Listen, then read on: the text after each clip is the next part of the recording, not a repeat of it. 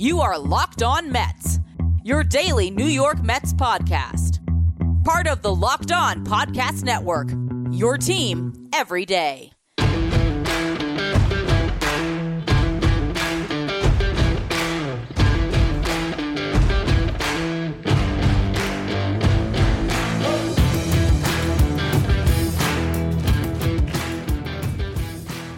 Hello to all you amazing Mets fans. You're listening to Locked On Mets, part of the Locked On Podcast Network, your team every day. To get this show every day, subscribe wherever you get your podcast. You can also tell your smart device to play podcast Locked On Mets. Well, Trevor May was introduced to the media on Thursday, and the Mets' newest relief pitcher aced his first presser with flying colors. I want to talk about some of the biggest takeaways of that press conference in the first half of the show. Then later on in the second half, I want to talk about the latest rumor as it regards the Mets and a free agent acquisition, as they are reportedly in on catcher James McCann. I will tell you why I like this signing and also why it harkens back to Jason Bay for me and one of the worst signings in Mets history. So I'll kind of explain that in greater detail in just a bit. Before we get to any of that though, I'm your host Ryan Finkelstein. If you want to find any of my work, follow me on Twitter at FinkelsteinRyan. You can also find some of my writing about the Mets at MetsMerizedOnline.com. So let's start with Trevor May. I just want to play right now the audio from his first answer of the press conference that kind of set the tone for what he would say for the next half hour. Basically, the question was, why did you choose the Mets? And here was Trevor's answer. To be honest, one of the biggest things is just kind of the buzz around Steve and the purchase of the team and the excitement to of all the changes happening. It's my immediate reaction was wanting to be a part of something like that. I would be lying to you if I said that Jeremy Hefner being the pitching coach didn't factor in as well. Hef's a really good friend of mine. I think we grew a lot together, him as a coach and myself as a player over the 2 years coming off Tommy John. So I attribute a lot of the kind of bouncing stuff off him and getting really good feedback of how I wanted to approach hitters and preparing to go through a lineup or, get ready for whenever my spot's going to come up. A lot of what I've learned was really just having really candid conversations with him. So that was a big part of it too. But and then third, and I think the biggest thing is probably just how passionate the fans are. I feed off that stuff. I love playing baseball, mostly because of the emotional connection the fans get with the players and with their team and how exciting that is. So I don't think there is a better place than New York to get that connection. So those three things, I think, just made it a no-brainer. So Trevor May gave a three-pronged response there, and I think we should just go through each of the things he discusses. First off, the excitement to play for Steve Cohen. This is a remarkable turn of events. When you're talking about where the Mets came from with the Wilpons and the bad reputation they had around the game, where guys probably needed some guaranteed extra money, maybe even a role that they really wanted, a real desire to play with the team, or a real liking to a front office member, maybe Brodie Van Wagenen being a former agent, like all the different draws that push free agents toward the Mets before to overcome the bad reputation of their owners. Now suddenly the owner is a draw. Where do you ever see that in professional sports where the owner is a draw? It is very rare outside of maybe Michael Jordan in the NBA. I can't think of too many players who are in their press conference to the media when they get signed and they say, I wanted to play for the guy up top. That guy. Because of his excitement, because he was a former fan. Like, all of that stuff is remarkable. It's a huge turn of events for the Mets to suddenly have an owner that works as a part recruiter. So that is incredible in of itself. Then you go down the line to the other things he talks about. Working with Jeremy Hefner, which I also think is a very interesting part of this, because Jeremy Hefner did play a little bit of a role in this. I don't think that Trevor May just sought out the opportunity to work with Hefner again, but it was definitely a very nice cherry on top as he was going through his different options of, okay, hold on, I can get the contract I want with the Mets. I can play in this new situation with the team that is kind of the talk of baseball right now because of Steve Cohen.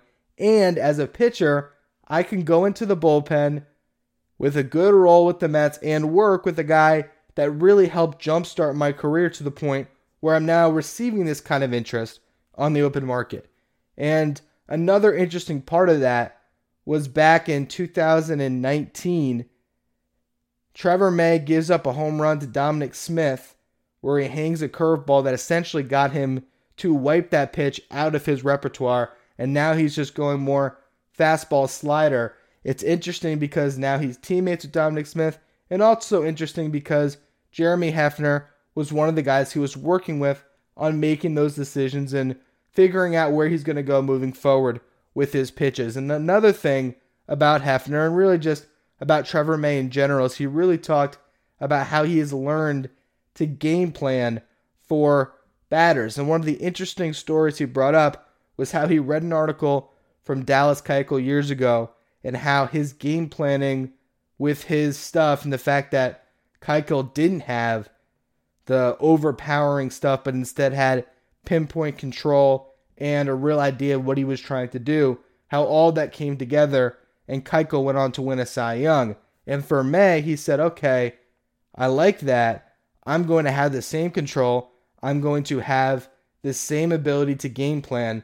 Plus, I'm bringing 97 to the table, as May said, and that has been a game changer for him. So when you hear these things, I think it does lead to the idea that this guy is only getting better, that he's at the start of his prime, and that for 2 years, he could be an awesome signing for the Mets. And I really think when you look at the combination of money, which ultimately was $15.5 million, I don't think I've been able to talk about that part yet. There's some incentives in there where if he makes 70 appearances and pitches 70 innings, he gets an extra $250,000 on each of those years. So it could ultimately be a 2-year, $16 million contract when it's all said and done. But for an average of $8 million a year or 7.75, which is what it's at without the incentives, I mean, that is a very nice contract for him, but it's not an overpay at all for a relief pitcher that you think is going to be a really great value to you, especially when you look back at what Familia got, and he got, 30 over 3, and he's going to be making 11.6 and change next year because that contract was backloaded. So when you compare all those things, it really is a great contract for Trevor May and the Mets, and I think he will outperform that contract if all the things that have been happening for him over the last couple of years continue to progress as expected. The last part of that answer I played was the fan element. Trevor May is all about the fans. That's why he live streams with the video games he plays. That's why he was a former DJ. What was it? Mazer was the less awkward name. I think he said it was like Meat Beef or something. I'm sorry, I don't have that in front of me. He had some pretty funny names. I do encourage you, if you haven't watched the whole press conference, you can find that on YouTube or I'm sure on Twitter and Facebook. If you find the Mets page, you'll be able to find that full press conference.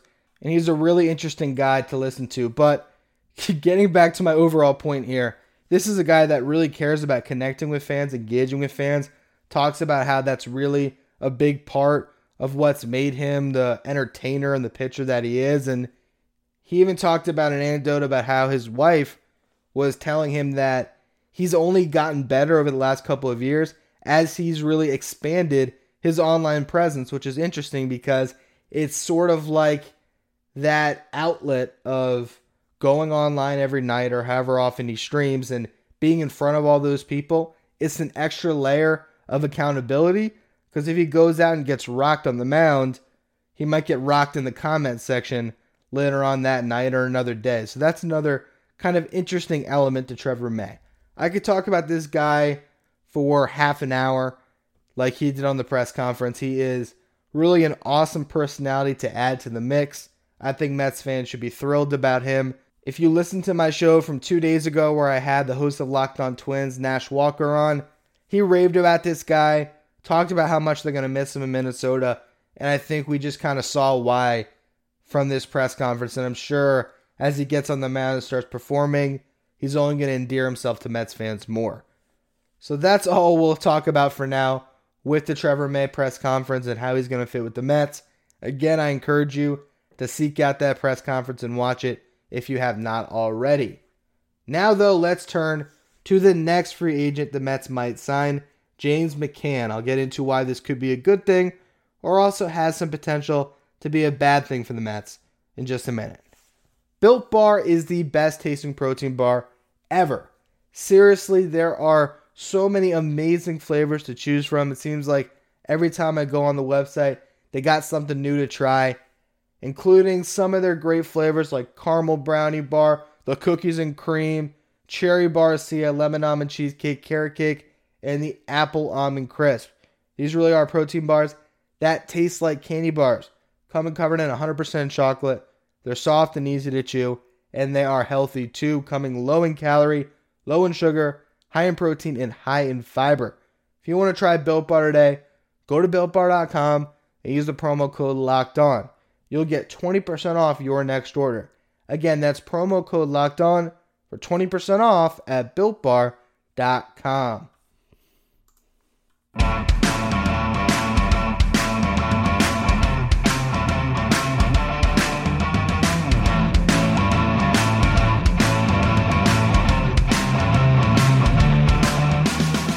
Let's talk James McCann. According to MLB insider Robert Murray, the Mets are talking to McCann about a 4-year contract to bring the free agent catcher to Queens. Now, this is interesting because this is really a 2-catcher market in free agency. You got James McCann, and then above him, you got JT Realmuto. If you go back to during the regular season this year, I think there was a lot of speculation that if the Mets were sold to Steve Cohen and that went through, JT Realmuto would be an obvious top priority come the offseason because he is the rare 5-tool player at the catcher position. Then, as the offseason happened, I think there's been a lot more rumors swirling around McCann because we don't know, for one, if Realmuto even wants to play for the Mets, and two, because McCann will be cheaper. He is the real free agent B in this market, and because of that, his market might get buoyed a little bit and ballooned by whatever Realmuto gets. But this is interesting because if the Mets are talking to McCann now, they might sign him first before JT Realmuto really gets into his free agency and starts fielding all of his offers and gets however big of a contract he's going to come away with. I will talk about James McCann at more length at another time. I've talked about him in passing. Next week, I'll get into the numbers, especially if he signs with the Mets, but otherwise, I'll still do a podcast to really dive in on what makes James McCann an interesting option for the Mets. But just on the broad surface, you're talking about a player at 30 years old who's coming off his best 2 seasons. He was an all-star with the White Sox in 2019. That was actually his first year playing in Chicago after coming up with the Tigers and playing a lion's share of his career there. Then last offseason, the White Sox made a surprising signing, bringing in Yasmani Grandal, as they were trying to improve their defense behind the plate, and Grandal was a better defensive catcher than McCann, and also is coming off an awesome season in Milwaukee, and the two split playing time this year. Now with that, McCann had a better offensive season than he did previously, had an OPS plus over 140, and if you combine his numbers this year and the year prior in 2019, he produced a 114 OPS plus across those 2 seasons. JT Realmuto has produced a 112 OPS plus across that same time frame. The difference a little bit is playing time in that McCann only played 30 games this year. Because of Grandal, he was essentially the backup catcher. Got a good amount of playing time. Grandal DH'd a little bit, but that is something to note. When you're talking about the defense, Realmuto is better, but over the last 2 years, actually just over 2020, there wasn't as big of a gap. Realmuto finished 11th in defensive wins above replacement. McCann finished 12th, and that's among catchers with at least 200 innings. Now, here is the interesting note when it comes to these guys. You're looking at the lifespan of their careers. JT Realmuto has been far and away the better player. Has more accolades, has done it for a longer period of time where he's been at the top of the position. McCann's kind of new to being considered a premium catcher. But they're both hitting the market at the same time, and they're both considered the real difference makers in this class. This kind of reminds me of a similar situation the Mets were in all the way back going into the offseason heading into 2010. They needed to get an outfielder that can be a middle-of-the-order bat. That was their number one priority. And it was between two guys, Matt Holliday and Jason Bay. If you want to go back to the Quarantine podcast before this season, I did a whole podcast on Matt Holliday and the biggest mistakes the Mets have ever made, because he had an incredible career after that free agency with the Cardinals. Signs a 7-year, $120 million deal. The Mets don't want to go 7 years. They settle on 4 with Jason Bay for $66 million. If you look at the AAV, those contracts are about the same. Holliday got $17 a year. Jason Bay got $16.5. Holliday went on to make the next 3 All-Star games and won a World Series in 2011. Bay was one of the worst signings in Mets history. One more comparison to look at here is the age. McCann is a year older than Realmuto. Bay was a year older than Holliday. Bay was entering his age 31 season as McCann is. Realmuto entering his age 30 season. Same thing as Holliday was back in the day. Bay was also a better player than James McCann. Was a Rookie of the Year, had more All-Stars. He had a far more accomplished career entering free agency. McCann has broken out over those last 2 seasons, as I described. Really, his last 587 plate appearances over those 2 years. He's become an above-average offensive player. Before that, was really middle-of-the-road, about a replacement-level player. This is not an apples-to-apples comparison, though. I don't want to get that twisted. I'm not saying that James McCann is going to be Jason Bay. Jason Bay got hurt. There is a lot of things that went into that signing that made it not work. McCann can go on to have a great career with the Mets, and it's a number that has been floated, which I saw on social media, 4 years and $36 million. If that's a reality, if that's all he's going to get, sign me up for that right now. That is a great contract for this player. Not an overpay at all. That's perfect. And that is going to be significantly less than what JT Realmuto makes.